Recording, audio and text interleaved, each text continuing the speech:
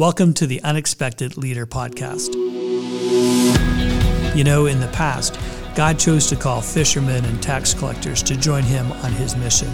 Today, he still calls the broken. They may be sons and daughters of mechanics or of business women and men. You may be one of them in a position of lay or vocational leadership in a church or a mission agency, maybe an educational institution or denominational leadership. But if you, like me, find yourself unexpectedly in leadership, then this podcast is for you. Thanks for taking the time to listen in. We want to welcome you to the second edition of the Unexpected Leadership Podcast. I'm joined today with my co-host, Lois Mitchell. Hi, good to be here. Lois and I are joined with Rob Nyland, who's the pastor at River Cross Community Church in St. John, New Brunswick. Rob, welcome. Thank you. Good to be here. We're really pleased to have you. Rob, just as we get started and before we jump into kind of maybe the unexpected leadership piece of the podcast, maybe you can just give our listeners a sense of the context that you now find yourself in. Sure. So River Cross, we would describe ourselves as a beautiful community. By that we mean diverse. We're diverse economically. We have rich and poor together and everything in between. We have people from, I think, 19 or 20 different countries around the world who are part of our congregation. And we have people from a broad religious background, whether that's denominationally, and people who've come to us from other faiths as well and are now Christians. So it really is kind of a real diverse group. It's wonderful. It comes with lots of challenges, but more joys. And we really picture our vision is to be a blessing to our city, and the image that we use to describe that is that of a river, that where the river flows, life abounds, and we just want to be that in our community. So we're kind of always looking for opportunities to serve and get involved in our neighborhood and see how God might use us to bring people back to life. Yeah, I don't think I'd ever heard the description of River Cross, the purpose or the reasoning behind the name. So I appreciate that. Yeah. Rob, we talk about unexpected leaders on this podcast. One of the questions we like to ask really is, when you go back to the grade 12, grade 11, Rob, what were your plans? Like, what were you thinking that you wanted to be trained to do? Right. Well, grade 11, grade 12, nothing. I had no future ambitions. I was maybe the stereotypical high school guy just looking for the weekend and had no real ambitions in any career or vocation. I became a Christian just the last weeks of my grade 12 year, and I was scheduled to go to St. Thomas University at that point, and I believe I was going to study social work. And I just remember thinking that's probably not going to be a good environment for me. And so I registered to Crandall or ABC at the time. And I just knew I needed to be in a Christian environment. And so I went there. But again, had no real clear vocational plans or anything. And if you'd asked me if I was ever going to consider ministry at that point in my life, I would have, laughed at you because it was not even on my radar. Yeah, it's interesting. Things change, though, right? We kind of have an idea of what we may want to do, sociology, whatever it would be. And then something happens that we kind of take a veer, in another direction, and God begins to put things in our path that invites us somewhere else. When you think back to when the change happened for you, what were some of the pieces in play that God began to use to direct you toward ministry? Yeah, there's really two, I guess, that I can put my finger on. The first would be local church experience. I got involved in a local church, and they immediately got me in the worship team, and I was playing guitar there. The pastor had me come in and redo his library and his office, which I realize in hindsight was just an excuse to kind of push me towards ministry and encourage me on what to read and what to be thinking about.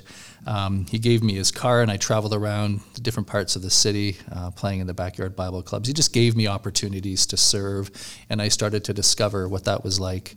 The other experience that was critical for me was being a resident assistant or an RA at university my last 2 years, and just having guys come down the hall and sit down and talk about their faith, talk about their life, and just kind of help guide them and give them some direction, and I really enjoyed that.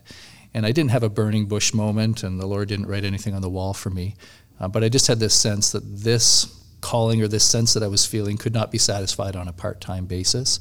and that I needed to kind of give myself fully to it, which is when I started to consider ministry as a vocation. So at that time, as you anticipated maybe full-time ministry of some kind, were you envisioning pastoral ministry? That's a good question. I don't think I thought about it that specifically. I just felt this sense I needed to be doing this kind of work. I was involved in another youth ministry in the city, an InterVarsity group, and was leading a small group there. I was playing in a vineyard worship team, playing guitar there. I was just in this world, and I really didn't have any sense. And I didn't see anything within myself that would say, I think this is probably where I should go. It was other people seeing things in me long before I saw them in myself. And back when you were organizing books on the bookshelf and talking about books, were you drawn to specific authors or books, or were there any pivotal moments that came through reading? Well, I had, I think, maybe 3 or 4 Christian books at that time in my whole library. So anything was new. It was a whole new world to me, and I'm a reader by nature. It was all new to me. I didn't know what a commentary was. I didn't know that there was a magazine for pastors, because there was a leadership journal out in those days. All of that was new to me, and it was just like my mind was just, all these rooms were opening up that I didn't even know existed. If you can go back to those early days and think about God inviting you into something more and bigger than what you were experiencing at that time, what was your comfort level with that? I had a lot of trepidation. When I went to Crandall, being actively involved in a local church was new to me. I didn't grow up actively involved in a youth group. And all the students, or it seemed like a number of the students at Crandall at the time, had grown up in church, had been actively involved in camp, or leaders in their youth group, had all been to events like Spring Forth and all these other events. They had this whole world of experience that I felt outside of. And so when I was there, I always felt a little bit on the outside of things. So I never, would have imagined myself, fitting into that world even. Was there a time when you can go back and say, I started to fit in at such and such a time? Was there an experience that you had that kind of said, okay, although I may unexpectedly be here, I feel or I sense that I have the capacity to do what I'm being invited to? I'm hoping that comes soon. I can't think of a time, I guess, that I really felt, this is a natural fit for me. I think it's always, a challenge to lead and to lead at the local church level.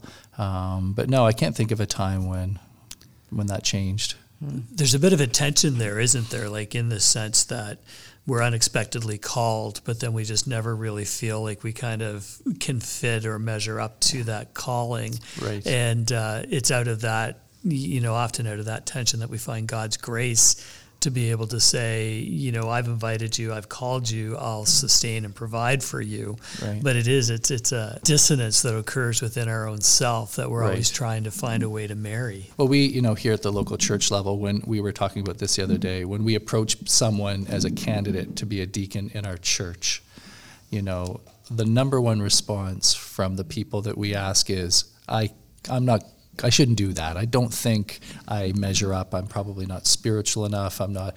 And we always say, good, that's exactly the kind of person we're looking for. If they say, oh yeah, I'd be great for that, then immediately we wonder, well, maybe this wasn't a good idea. Yeah, I think it's interesting in terms of principles of leadership. Like I think sometimes in our leadership cultures, even within Christian, kind of settings, we probably need to work a little harder at freeing people up to say, you're not the only one that feels underqualified. That as we said in the intro, God calls people out of like various backgrounds, right. And we often feel pretty unprepared for what we're being asked to do. And I certainly don't want you to, I guess I'm speaking more to my insecurities than to humility too. It's not just that I think. It's a humble posture. Some of the times, and that's part of, I think all of us have to wrestle with our own insecurities and say, well, I'm struggling with this to feel adequate to this task. Absolutely. I think it is a critical differentiation, and I think how we deal with our insecurities is something that we don't talk about enough. We don't talk openly and in a way that's helpful. Because how people deal with their insecurities, I think, is a huge prerequisite for stepping into the role that they're doing. How they do it, how effectively they do it, has a lot to do with how they deal with their insecurities. Yeah, I've heard Laurel Buckingham use the phrase that the number one killer of pastors in ministry is their own insecurities. Sure. So that kind of maybe opens up the door for another question. How is it that you deal with those insecurities? Not to kind of reveal the individual insecurities that you might have. We don't have time for that, and we're not Dr. Phil or Oprah. But I'm just kind of wondering, what do you do to battle the insecurities in your world? And so maybe that's in authors you read, maybe that's in podcasts you listen to, maybe it's in how you kind of feed your soul. But just how are some of those different pieces of our life, that you found that works to help you kind of live the leadership invitation that God's given you by not allowing yourself to be swallowed up by your insecurities? Well, I think, a few things come to mind right away. One is an insecurity is a voice in your life, and you can't just have that voice alone in your life. You have to have other voices in your life, people who know you, love you, and will accept you in spite of your insecurities, but will also give you good counsel, good feedback, affirm your gifts, all of that kind of stuff. So you can't just have one voice. And the other thing is just for me, prayer has been such an important part of knowing that I can bring myself and all of my baggage into the Lord's presence and kind of work that through there has been important as well. Yeah, I really appreciate the role that other voices, I love the way you put that, that it's one voice. And if you're only listening to that one voice, you will be paralyzed and incapacitated. But the quality of the other voices speaking into your ministry and life are really important. So did those people, did they just come to you, or did you seek them out? I think the Lord saw I was really going to need a lot of help because He has allowed my path to cross with some great people. So I would say initially He brought them to me, but I've had to hold on to them. I think about David Watt, who early in my ministry years took me in his car visiting and then would give me questions after the visit. I think of Dave Morehouse, who was instrumental in my early years at Crandall, Bruce Fawcett, and all of these people are great leaders, but they also have a great heart. And that's what always impressed me. They were great inside and out. But I've had to work now, because at first when you're young, you just kind of are grateful for those voices, and they're kind of taking the lead on it. But then later in life, you kind of got to circle back and say, hey, how's it going, and how do I keep connected to these people and keep benefiting from their voice in my life? I was on my third day of vacation and my phone rings and it's David Watt calling, just checking in. Those things are priceless. Yeah. And how does that impact you in terms of then engaging with younger leaders? Do you intentionally seek then to mentor others? That would be kind of that piece, and how do you go about doing that? Well, it's interesting you say that. I think I don't know when it is for everybody, but for me, it's been in this last year, a turning point where you realize at what point, and maybe it's an age thing, you start to feel old and you say, okay, maybe it's my turn now to give back.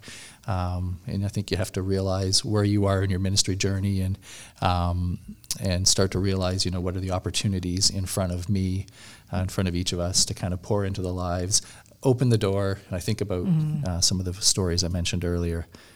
I had no reason to do any of the things I did. I had no credentials. I had no experience. I had nothing. But they opened the door and said, play the guitar here. Take my car, go here. Come with me. We're going to go visit here. They opened the door and made space available for me to lead and learn and make a pile of mistakes. And I don't know that we're as generous that way as we ought to be.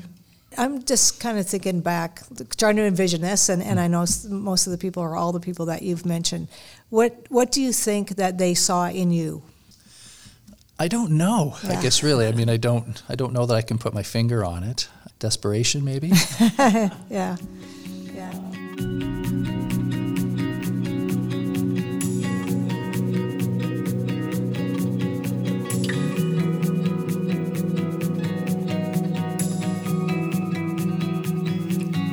Rob, one of the things that I've noticed as we try to, as a denomination, like other denominations and really like most professional categories, they're struggling to find young leaders to come forward and to kind of emerge into a leadership stream and kind of, carry, the mission on, so to speak.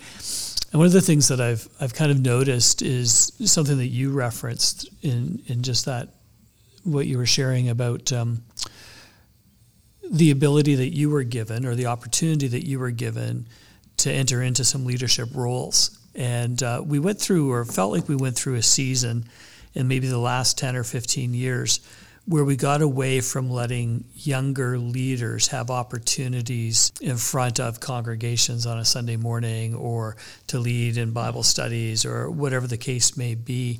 Even I kind of go back in my own story, and even though this wasn't where I ever saw myself being, I remember the pastor of our church, Lou Farrell, who, and I can name about 4 or 5 individuals who are in ministry within the CBAC right now, and even outside of that Lou just gave his pulpit away all the time.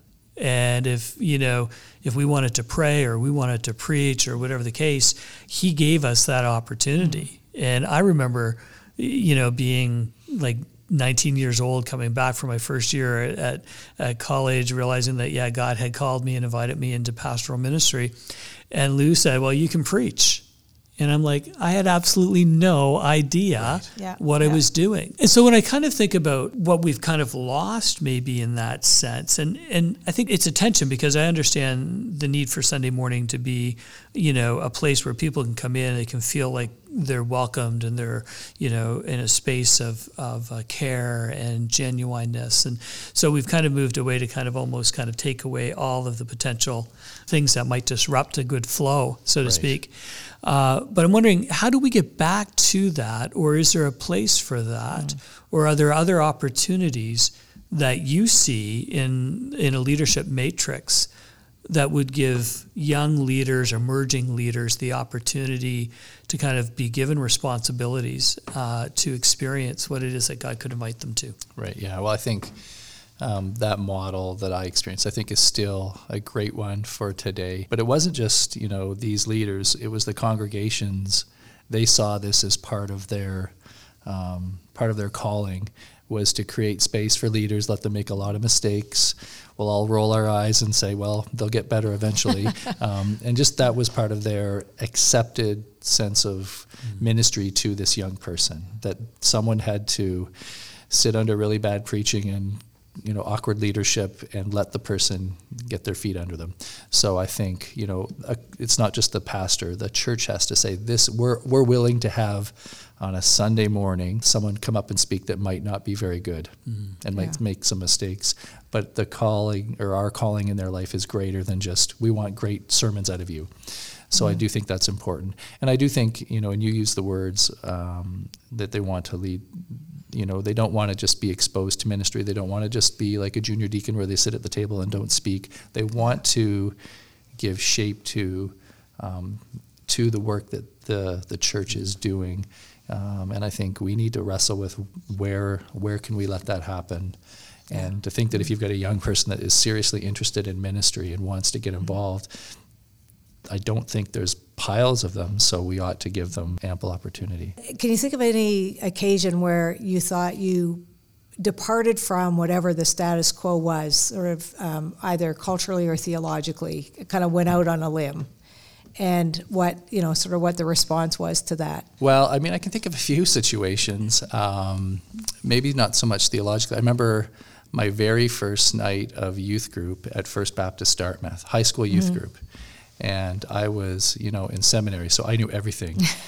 And I think I did a study on something about Psalm 42 in the original Hebrew, which you can imagine if you're a grade 10 kid in Cole Harbour is exactly what you're dying to learn about. And it was so bad. And I remember one of the leaders afterwards came and put his arm around me and just encouraged me. Yeah. But I remember it was just so. I remember another time when I was in another congregation, and we had done some events and we had broke some things and angered all kinds of people. I can remember times leading worship when I made statements that were theologically completely incorrect.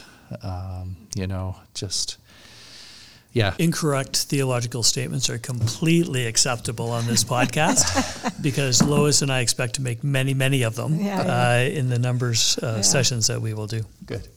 So you're in good company, I think. As you think about leadership within our current culture, Todd Bolsinger has said that one of the primary tasks of a leader is to first define reality. And so if you think about the reality of church, mission, the context that we find ourselves in a, whether you want to label it as post-Christian, postmodern, what do you think are the primary challenges that a leader faces today? Well, I think, and especially if you're leading a church that's got a long history in a community, and a congregation that's got generational families in it, it's just coming to grips with the fact that the church is now on the margin of culture. And that, just accepting that and just saying this is what it is. It's got lots of maybe downfalls, but it's got some great opportunities. And just being free to say we're in a new day. And the things that got us here won't get us any further probably. And we have to relearn, we have to experiment, we have to try some new things and figure some things out. Just admitting where we are and saying, hey, we are where we are, and let's embrace it and see what the Lord might do. Most of the New Testament was written in non-Christian culture where the church was on the fringe.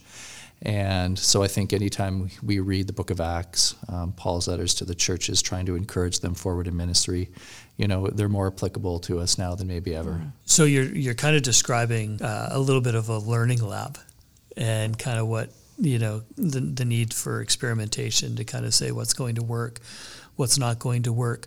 What are some of the things that you've maybe been able to see work within the context that you're in now here at River Cross? Like, are you able to identify a couple of different things that you kind of go, we didn't realize that would work, but it did? Yeah, so I think probably the biggest one for us was the story of this congregation. It's 176 years old, and it's been a part of the North End for that entire time. And in the last 6 years, we've relocated from our old, I refer to it as a First Baptist church-like sanctuary, sloped floor, oak pews, pipe organ, stained glass windows on both sides. You get the idea. So we've relocated to a new facility. And for us, the big risk was we felt called to the community. And we knew we couldn't stay there and continue to grow. We knew we couldn't leave there and abandon our ministry in the neighborhood. So we said maybe we can go and stay at the same time. And so that was the risk for us. We kept that facility. We put a lot of money into repurposing it and making it useful specifically for ministry in the neighborhood. It was a huge risk. It was an expensive risk to a congregation that hadn't had a mortgage in probably 177 years. We now have a mortgage. We've got 2 buildings. Hopefully the church will grow. I mean, there was a lot of risk. What we discovered was a lot of people want to be a part of a church that is serving its community. And that really has been a learning for us. And I think we maybe sensed it, but we didn't realize it was as strong as it was. Lois and I were talking earlier today, and we were saying that there's 2 things that kind of seem to be significant, I think, in our culture. One you've just touched on is that sense that people want to make a difference, that especially with an emerging generation, they truly want to be able to be involved with community change and making a difference in people's lives. And then I think the other thing is that people are lonely. They want to be in relationship. I mean, even as an introvert, I still want to be in relationship with people. It's just not all the time. And I think that those 2 things are really pieces that the church could really, in terms of trying to understand kind of how we bring the mission forward, is pieces along the lines of engaging people in community. Yeah, and I think, the demographic that we would say has been most excited about this is our boomer demographic. As they retire, they've worked for all these years, they're retiring. Many of them are still capable of contributing in a significant way, and they get involved, and they've got time, they've got lots of expertise. They've got friends who are also looking to get involved in things, and they bring them along and get them involved in ministry. And so it's been really kind of neat to see. For lots of people, getting involved and meeting practical needs is a ministry and becomes almost a way of life, like it's just a way of being. Is it a challenge as a pastor to try to ensure that there is a good theological foundation, like a strong theological foundation, that it's not just more of, I think there could be a sense where we get swept along with a culture of volunteerism or just doing good without judgment, just like show up and do stuff for people. That's perfectly consistent with Scripture, but the theological foundation upon which they're basing their activity, is that a challenge? Sure, and I think, we have a phrase that we use when we talk about this publicly and in training. We are not nice people doing nice things. Mm-hmm. Yeah. We are broken people. God came to us. He met us where we were at. He's redeemed us, and He's set us free to show that same love to other people. So we now go with that same kind of mindset. Mm-hmm. This is not just about doing good deeds. Mm-hmm. It's bigger than that. And the other thing, too, which I don't think a lot of people often make the connection, is that your volunteering is part of your discipleship process. Mm-hmm. So let's say you've grown up in a largely middle to upper middle class life, and now you're serving in an impoverished community. You discover, I've got attitudes about these people. Yeah. And I'm learning about that. And so how does Christ meet me there and help change my thinking about His people who are different than me? How does He change my thinking about the Syrian community that we've been involved with? How does He open my eyes, and I maybe didn't see them this way, but I need to see them this way?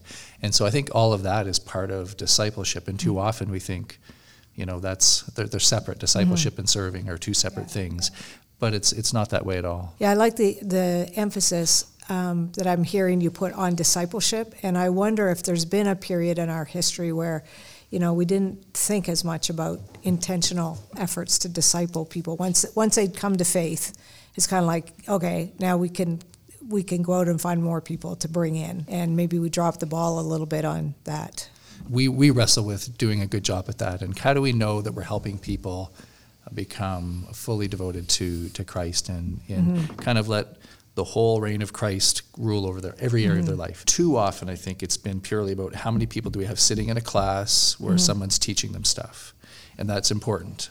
But when I think of my own life, my role of wrestling how to be a good dad, that's part of my discipleship. Me wrestling with how to spend my money, that's part of my discipleship.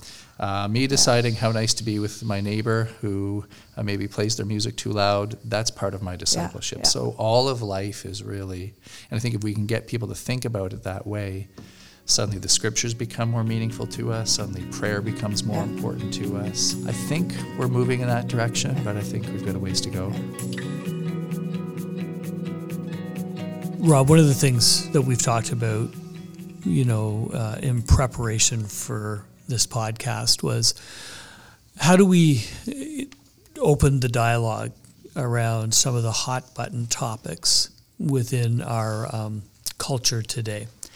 And I thought maybe the way to do that would just be kind of to allow you to maybe identify one or two of the primary things that when you talk with people in your congregation kind of one-on-one, or they're saying, at the door on going out, and they're saying, Pastor, this is what I'm struggling with, or this is what our family's wrestling with. I think for us as leaders, we need to begin to kind of talk about some of those issues that we're facing within our congregations, because that bleeds out into kind of what our culture's struggling with. And sometimes we think we just need to preach harder, or we need to kind of, have more altar calls, or, return back to kind of the old hymns of the faith. Not that there's anything wrong with the old hymns of the faith. Not at all. But just kind of, what are some of the things that you're seeing, or that you would identify if I said, what are the top 2 or 3 things that your people are struggling with and you guys are trying to address? The top 2 that I would say that I spend time talking to people about the most, one is obviously mental health issue, depression, anxiety, and then it usually doesn't come to us in that way. It comes to us, I've been drinking, I am using pornography, I'm doing these other things to kind of medicate or numb what really is in some cases a mental health issue. The other one is just busyness. And if I'm to use a Dallas Willard line, lack of clarity about where true life comes from. And so I don't really know where true life comes from, so I just do everything, and I just keep piling more things, and I try to keep up with these people, and so my life is chaotic, but I'm going to church on Sunday, so I must be a Christian, and there's a real disconnect there, I think, and people don't see their pace as part of their discipleship either. Yeah. And so those are the two things: families that are just kind of being run ragged by their own choosing, and just kind of a lack of clarity about what are going to be the things. When we meet with a couple to get married, we ask the question, what's the story you want to tell with your lives? And so I think of families too. What's the story you want to tell with your family life? And if you don't have clarity on that, you'll just kind of do what everybody else is doing, which is not necessarily a bad thing. My family does lots of that stuff too. But just what makes us Christian? What makes our life unique? What makes us distinct as a Christian people? I remember I went to seminary with a guy, and he was from Ghana, and he said to me, Rob, the thing that bothers me about Canada is I can't look around and tell who the Christians are, because their lives aren't different enough, which I thought was an interesting observation. And certainly I'm not calling for reinstatement of the legal code here. But I do think there is something significant about that. When you think about those two issues, and because those are two issues that I think a lot of those who are going to be listening to this can kind of identify in their own life and in the ministry mission, kind of lay or vocation that they would find themselves in. What are some of the things that you would say you feel that you've made some progress in helping people with in their journeys? Well, again, I think, being honest about your own struggle in this area. This is hard for me to live out too. I've got 4 kids.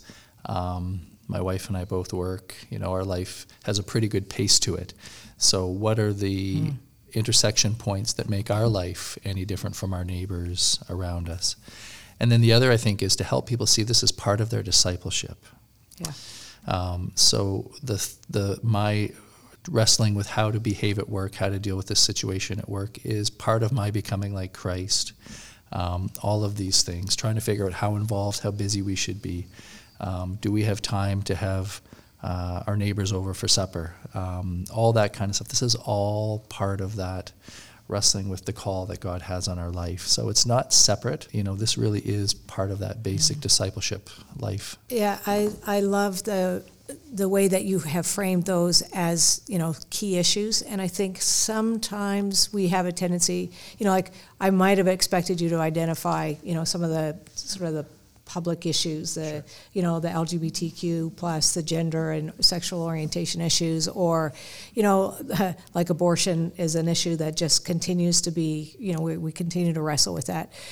And I appreciate that in framing it the way you have, that you've identified what maybe, I often think the terms of the discussion are dictated to us by culture, and we enter into a discussion at a level that we're, without the foundation that you've identified, we have nothing much to say in a way that could be heard, because, like we're entering in at a certain level, but without a foundation, what we're saying makes no sense. So then, as I think about congregations that I am a little bit familiar with, there might be people that would just say, but I want to know what I should say about this issue. Right. Like, how do you make that connection?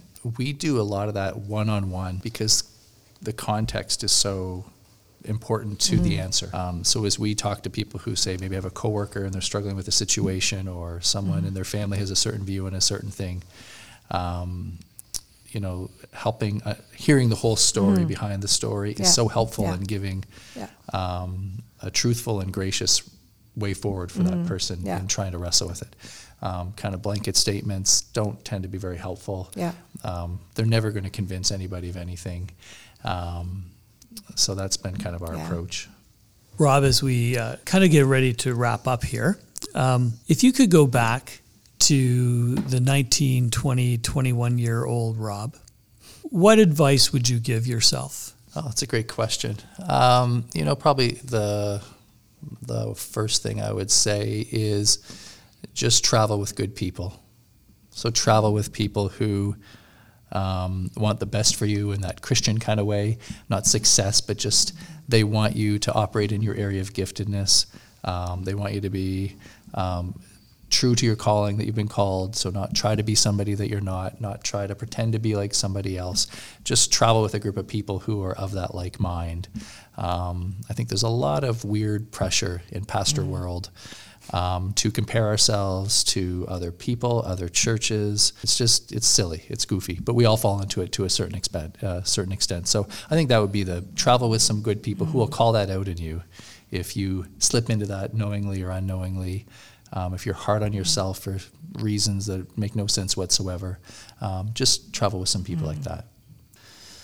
Rob, we want to thank you for joining us for this podcast, and thank you for the wisdom and the insight and the vulnerability, and we wish you well. And to our listeners, we want to thank you for taking the opportunity to download and listen to this podcast, and we look forward to sharing with you in the future. Thanks for listening to the Unexpected Leader podcast from the Canadian Baptist of Atlantic Canada. We're a family of over 450 churches and organizations joined together with the mission of joining God in our neighborhoods. This is a podcast from our Center for Leadership Development, and we want to invite you to join the conversation by heading to Instagram, where our username is Unexpected Leader. You might also be considering whether God is unexpectedly calling you as a leader. And if that is you, we invite you to head over to www.yourcalling.ca and check out the content we've created just for you. Again, that website address is www.yourcalling.ca. Today's episode is part of Season 1 of the Unexpected Leader podcast. Please make sure to subscribe so you'll get new episodes as they're released.